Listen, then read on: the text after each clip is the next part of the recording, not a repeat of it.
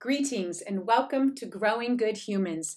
This podcast is designed to empower parents, educators, and college counselors on how to use this crazy college application process as a way to cultivate leaders and citizens.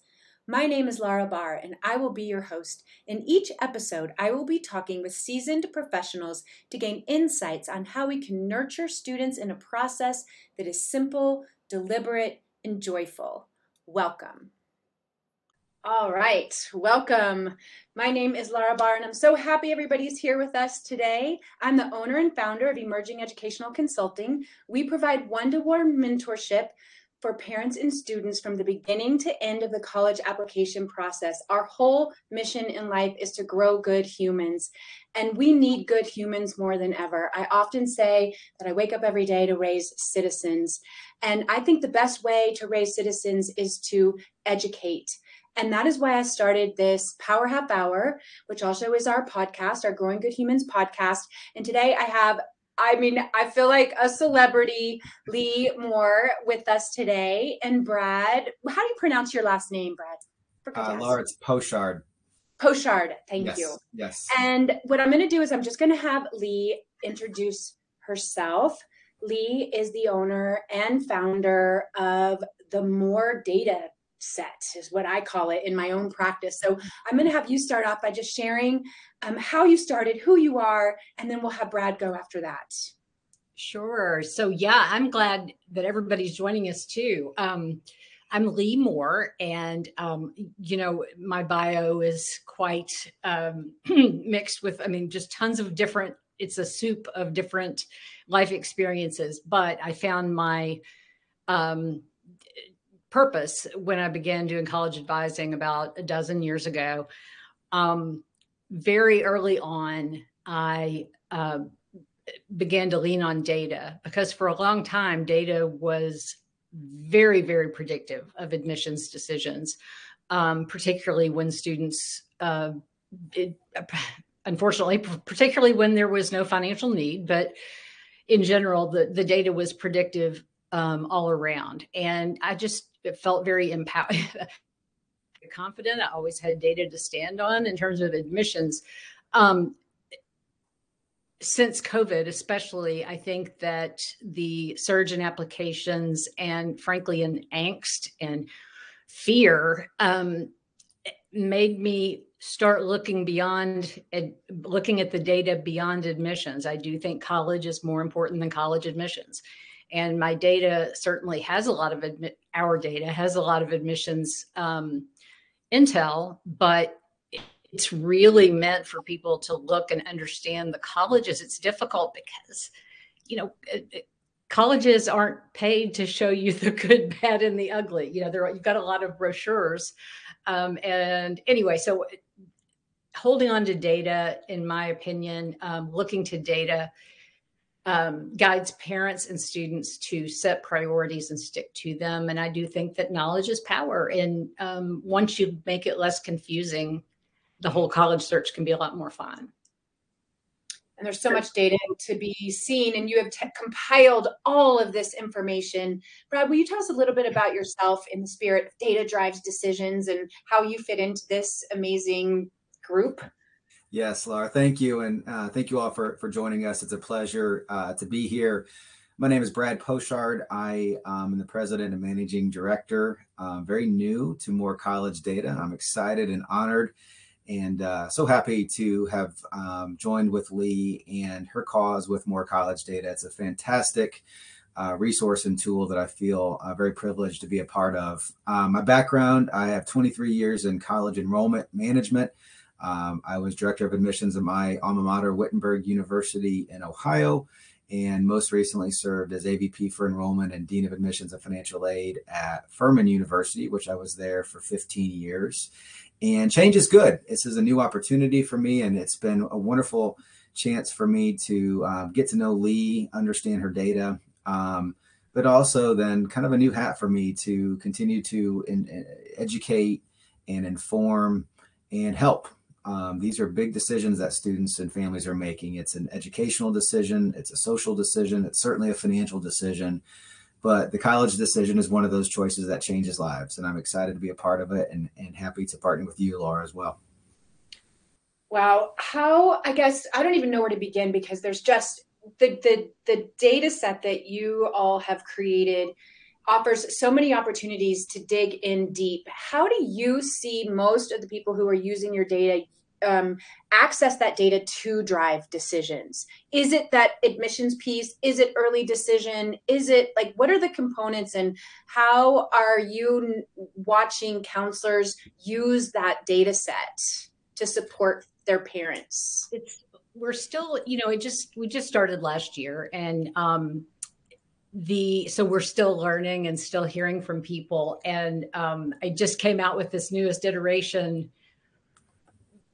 what I think of as, oh, good, busy time of year, August, September. And then I thought, oh, wait, counselors have like no time to be playing with data that they haven't been introduced to yet. But I do think that, to be honest, I think that the I would say admissions, particularly the iterative breakdown between early decision, regular decision applicants. I think that draws a lot of attention, but also the merit scholarship information from the common data sets, which is a labor of love.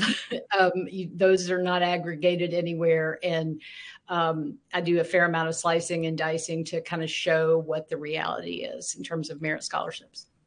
Yeah, and Laura, I just put up a quick screenshot of our dashboard that we have developed, and this is really taking macro data that colleges are, and many times required to submit, or it becomes best practice for them to submit their data.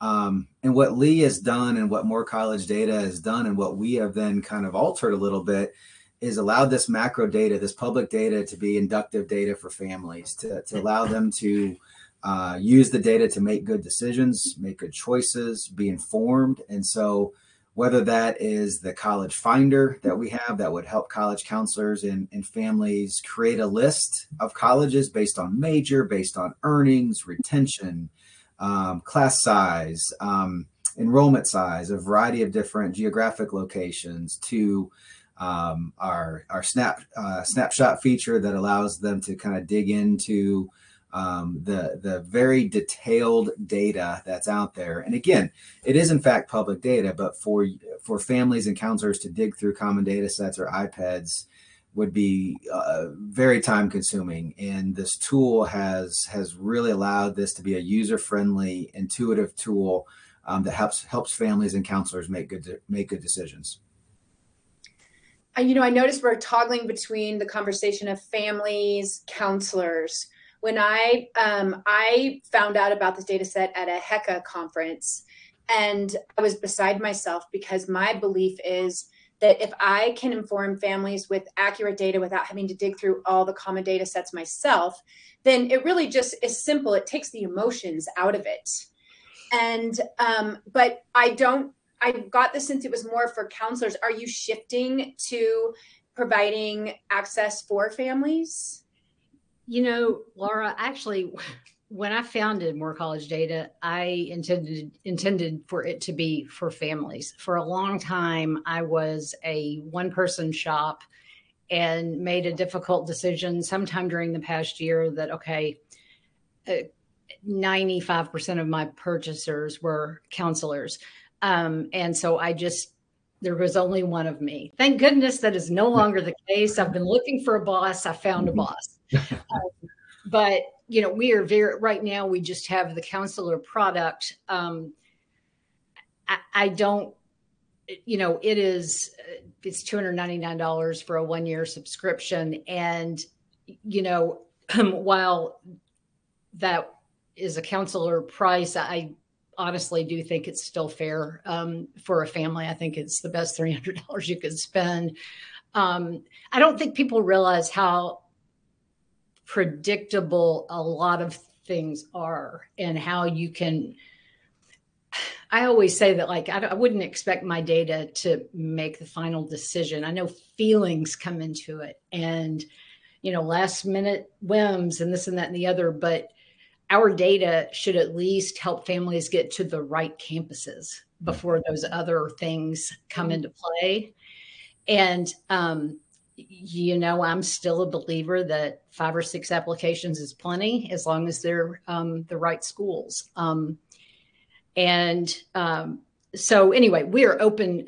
We will probably be developing multiple products, but I think that we have it set up now sufficiently intuitive that you don't need to be, that I think families can use it just as well as professionals. Just anybody can go on who wants to subscribe. It can be a family. It can be, that makes a ton of sense. I like that. Not everybody can have a college counselor, and a lot of people are trying to navigate these decisions. And I think one of the things that upsets me the most, and I know our community, is this idea that rankings are data. And I am so curious what you have to say about this idea of the U.S. News World Report rankings that, number 1, number 2, number 3, and that actually is something people should be using to drive decisions. And I think it's still pretty nebulous, like where that data is coming from, how people are making those decisions, and how that impacts families. So what is your all's opinion on the rankings and how people should use those rankings in their decisions? Yeah, I'll jump in maybe, and I think we might be able to do a whole half hour just on this, Laura. So please feel free to tell me to time out and let's go. Move on to the next question. But I'll try to be as concise as I can, because coming from my background, having 23 years on a college campus, rankings are extremely important on the college side. They're extremely important to board of trustees. They're extremely important to board members. And to honestly, really the campus community, faculty, staff, and others. There's a sense of pride and in some ways some urgency when it comes to what is our ranking, and are we in the top 50? Are we out of the top 100? Are we in this category or that category? And so I think that's important for our families to know, who are listening to this either live or who will eventually listen to this, or the college counselors who are helping families make decisions. Rankings, there's every single ranking out there that you could possibly think of.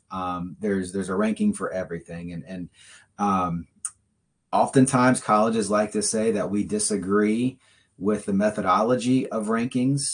We don't necessarily like this ranking, but we will be the first then to tout on social media that we are the best bargain in the Southeast, or, whatever ranking it might be. So oftentimes colleges end up in some ways speaking out of both sides of their mouth. From a perspective, though, of how are they used, they are in some ways a surrogate for quality and prestige. Well, I think excuse me, I can't help myself. They're used as a surrogate for quality. I don't think you mean to say they are necessarily, are they? Right. Well, exactly. That's how the consumers and kind of the market views them. And I think it's important for us to know too that rankings, and we'll just use U.S. News and World Report for an example, could be schemed in some ways by colleges. They spend great lengths of time trying to figure out how to best position themselves and how to leverage the rankings and leverage their decisions that they make. For example, class size. Class size used to be a very important factor in U.S. News and World Report, that you would receive certain rankings of prestige if you had classes less than 20. And there are colleges out there that would then manipulate their class size. If they had just a few classes of 21 or 22, then we would make some adjustments, and then most of your classes are under 19. Admit rate in many ways also was a part of that. And those two factors have been removed from U.S. News and World Report and replaced by other key factors. So, so I do think it gives the market and families and college counselors, maybe in some ways a starting point of where to look. But one of the beautiful things about more college data, and if you think about the college finder list, if you've got a family who's interested and willing to maybe look beyond the most typical brand name institutions, those that everyone knows, and maybe they aren't as concerned about rankings, that they may in fact then be willing to find the most appropriate fit for them outside of the rankings. To me, that's what this is all about, helping students and families make good decisions and find the right fit. Now, not to say that rankings aren't important. You know, there are some things that can be gleaned from them and learned from them. But at the end of the day, I do think we need to be viewing rankings with eyes wide open.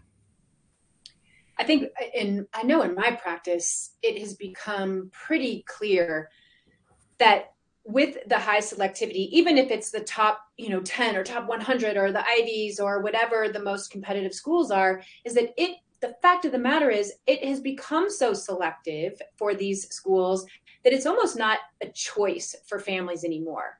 And Leigh, on an off conversation, I'd love to hear more about, 6 or 7 schools on a list. I would feel very uncomfortable doing that, only because I still have so many families who are like, well, we're going to go for it.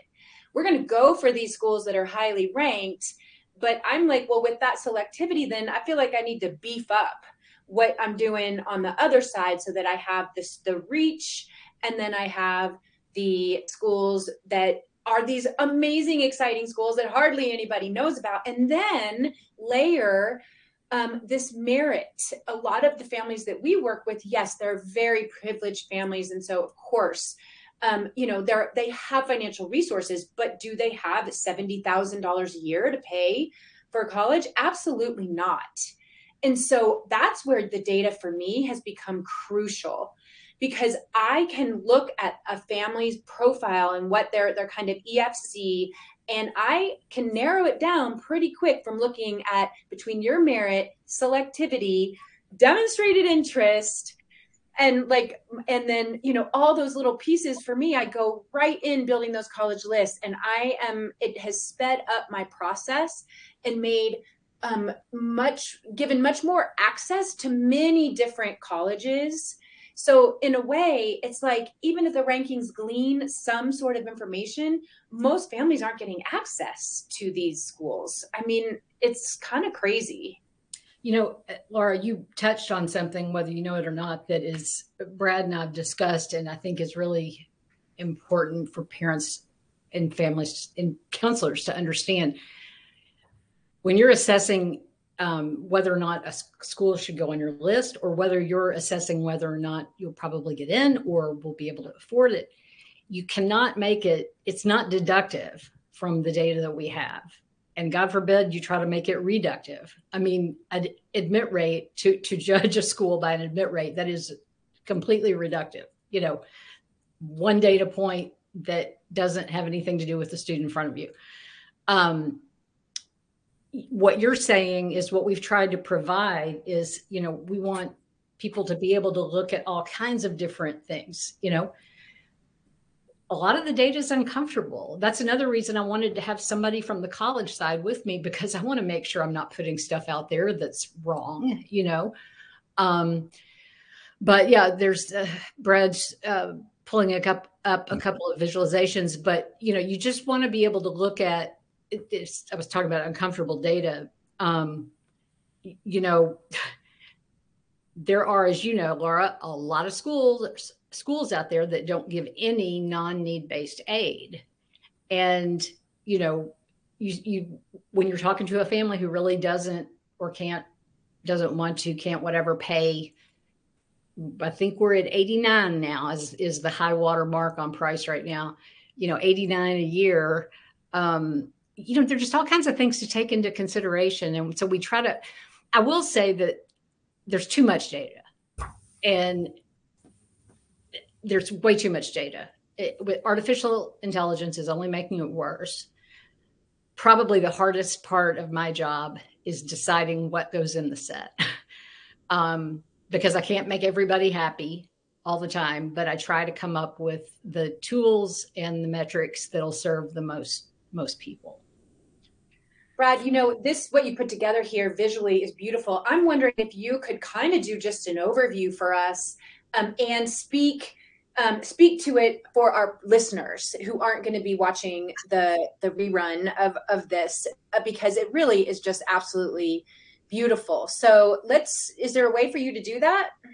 Sure. And just real quick, this is the College Finder, and this is all of Leigh's blood, sweat, and tears for a very long time. And in our short partnership, we've been able to, kind of make some adjustments for this to be a little bit more user friendly and intuitive to our users. And this is just a particular example of one of the tools. It's called College Finder. It's just a quick screenshot.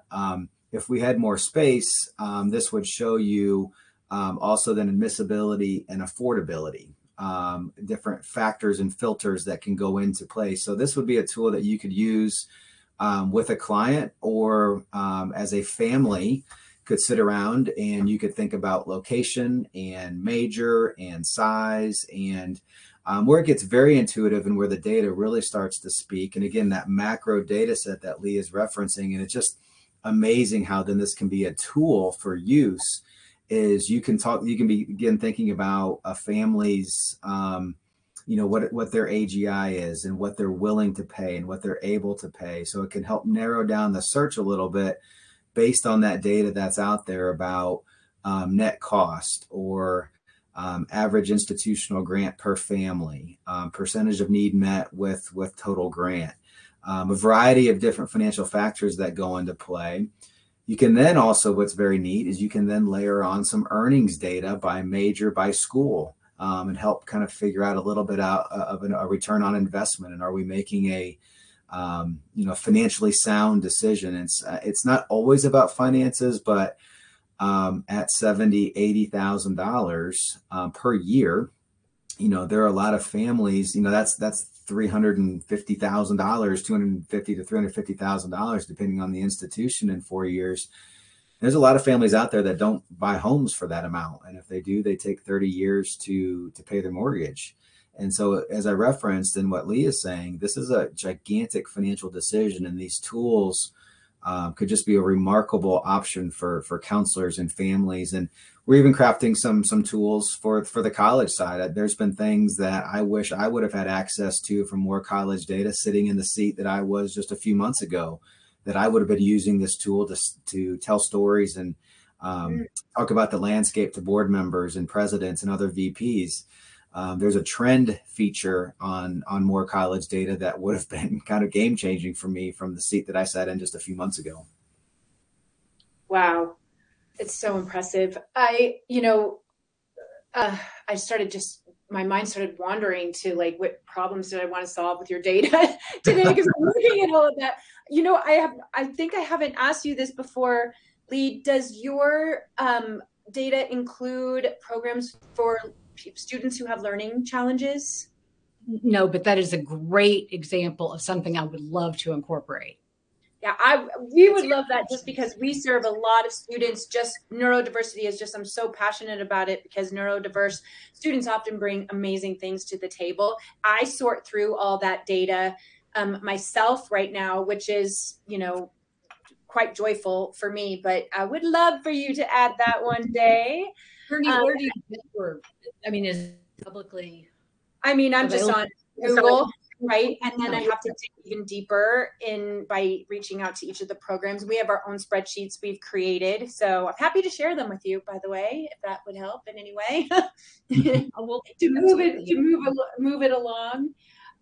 Let's see. One other question. I'm not sure if you guys can answer this or not either, but this has to do with this demonstrated interest topic.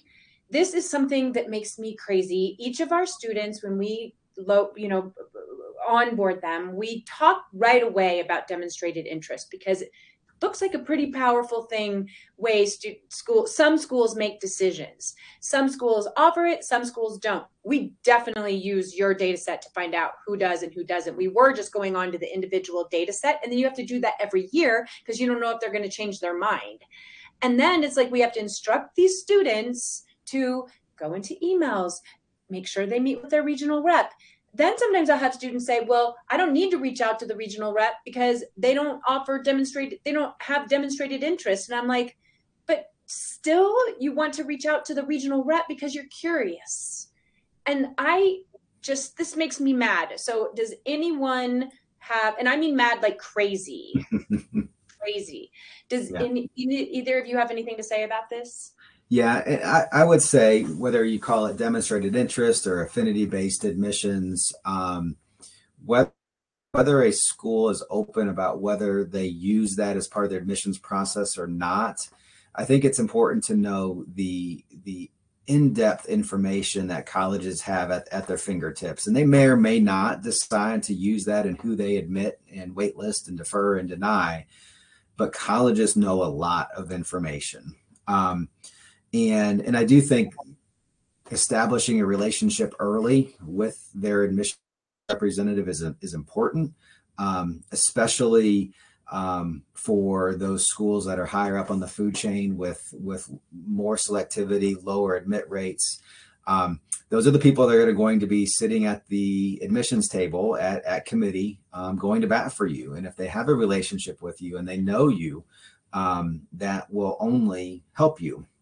Now, demonstrated interest in years ago was visiting campus and going to college fairs and high school visits. And, from an equity and access standpoint, not all students have the chance or the opportunity to go visit a college campus, especially if they're looking at places that are of further distance. And so I think what I would want our group to know and understand is the way, really coming out of COVID and even many ways pre-COVID, ways in which you can signal interest, quote unquote, for free, are out there. And things that you've referenced of opening emails and responding to emails and being on the website, those are all really important, but colleges are trying that behavior. There's ways in which colleges can have the ability to understand how many times you're on their portal, your applicant portal, your student portal, what that scope of timeline looks like. At the end of the day, it's genuine engagement of what most colleges are looking for. The number of applications are soaring across the country. Most colleges are experiencing a huge boom in applications and trying to figure out who do we admit. Obviously on the academic side, GPA, strength of curriculum, test scores, but you also then have, kind of the essays and the leadership and the service component of it. And then, I would honestly say that some type of affinity is going to be very, very important, especially if there's a deferred situation. If a student is deferred from early action to regular decision, most likely that has some type of aspect of affinity, or kind of a grade reduction of sorts where they might want to see the 7th semester transcript or something like that. But I think it's important to know and recognize whether a college openly says we use this in the admissions process or not. Set aside, they have access to that information and they know a lot about you. Laura, I would only add to that when you were talking about the length of the list, the college list. One of the reasons, and as you know, I'm not taking students anymore, but I have, a very small handful left in my practice. But I tell them, the number of colleges that goes on your list, it turns into a part-time job. I mean, at the risk of sounding like you want them to play a game, if they're interested enough to apply to a school, they better be interested enough to, be attentive to all the communications. It's, I wish it weren't that way. But yeah, I think Brad's telling us a lot. It sounds like the summary of what we're talking about is that if we know the data from these schools that you pull from the common data set, that information can drastically inform a college list in a way that helps counselors and families create balanced list in the context of finances, selectivity, demonstrated interest, one-day learning disabilities, and really allows for families to create those balanced lists in a way that then the students can then target those schools. And in our belief is to get out of the game of achievement, chaos, toxicity of college admissions, and to really focus on, here are a balanced list of places where I can attend, where I can grow as a human, where I can contribute to my community, where I can get smarter about the things that I care about. So one day I can go into the world and be independent, make my own money, and contribute as a citizen. Your work is at the heart of our work as counselors and parents. So I cannot thank you both enough. I can't wait to be a part of the growth. And I just can't say enough.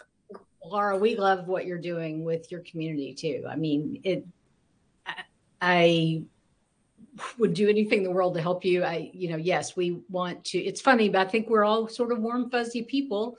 And it's sort of funny that data can help us, I don't know, keep the negative emotions out and kind of help us figure out what we're for, what we want. In the end, it's about like, this is just what is so.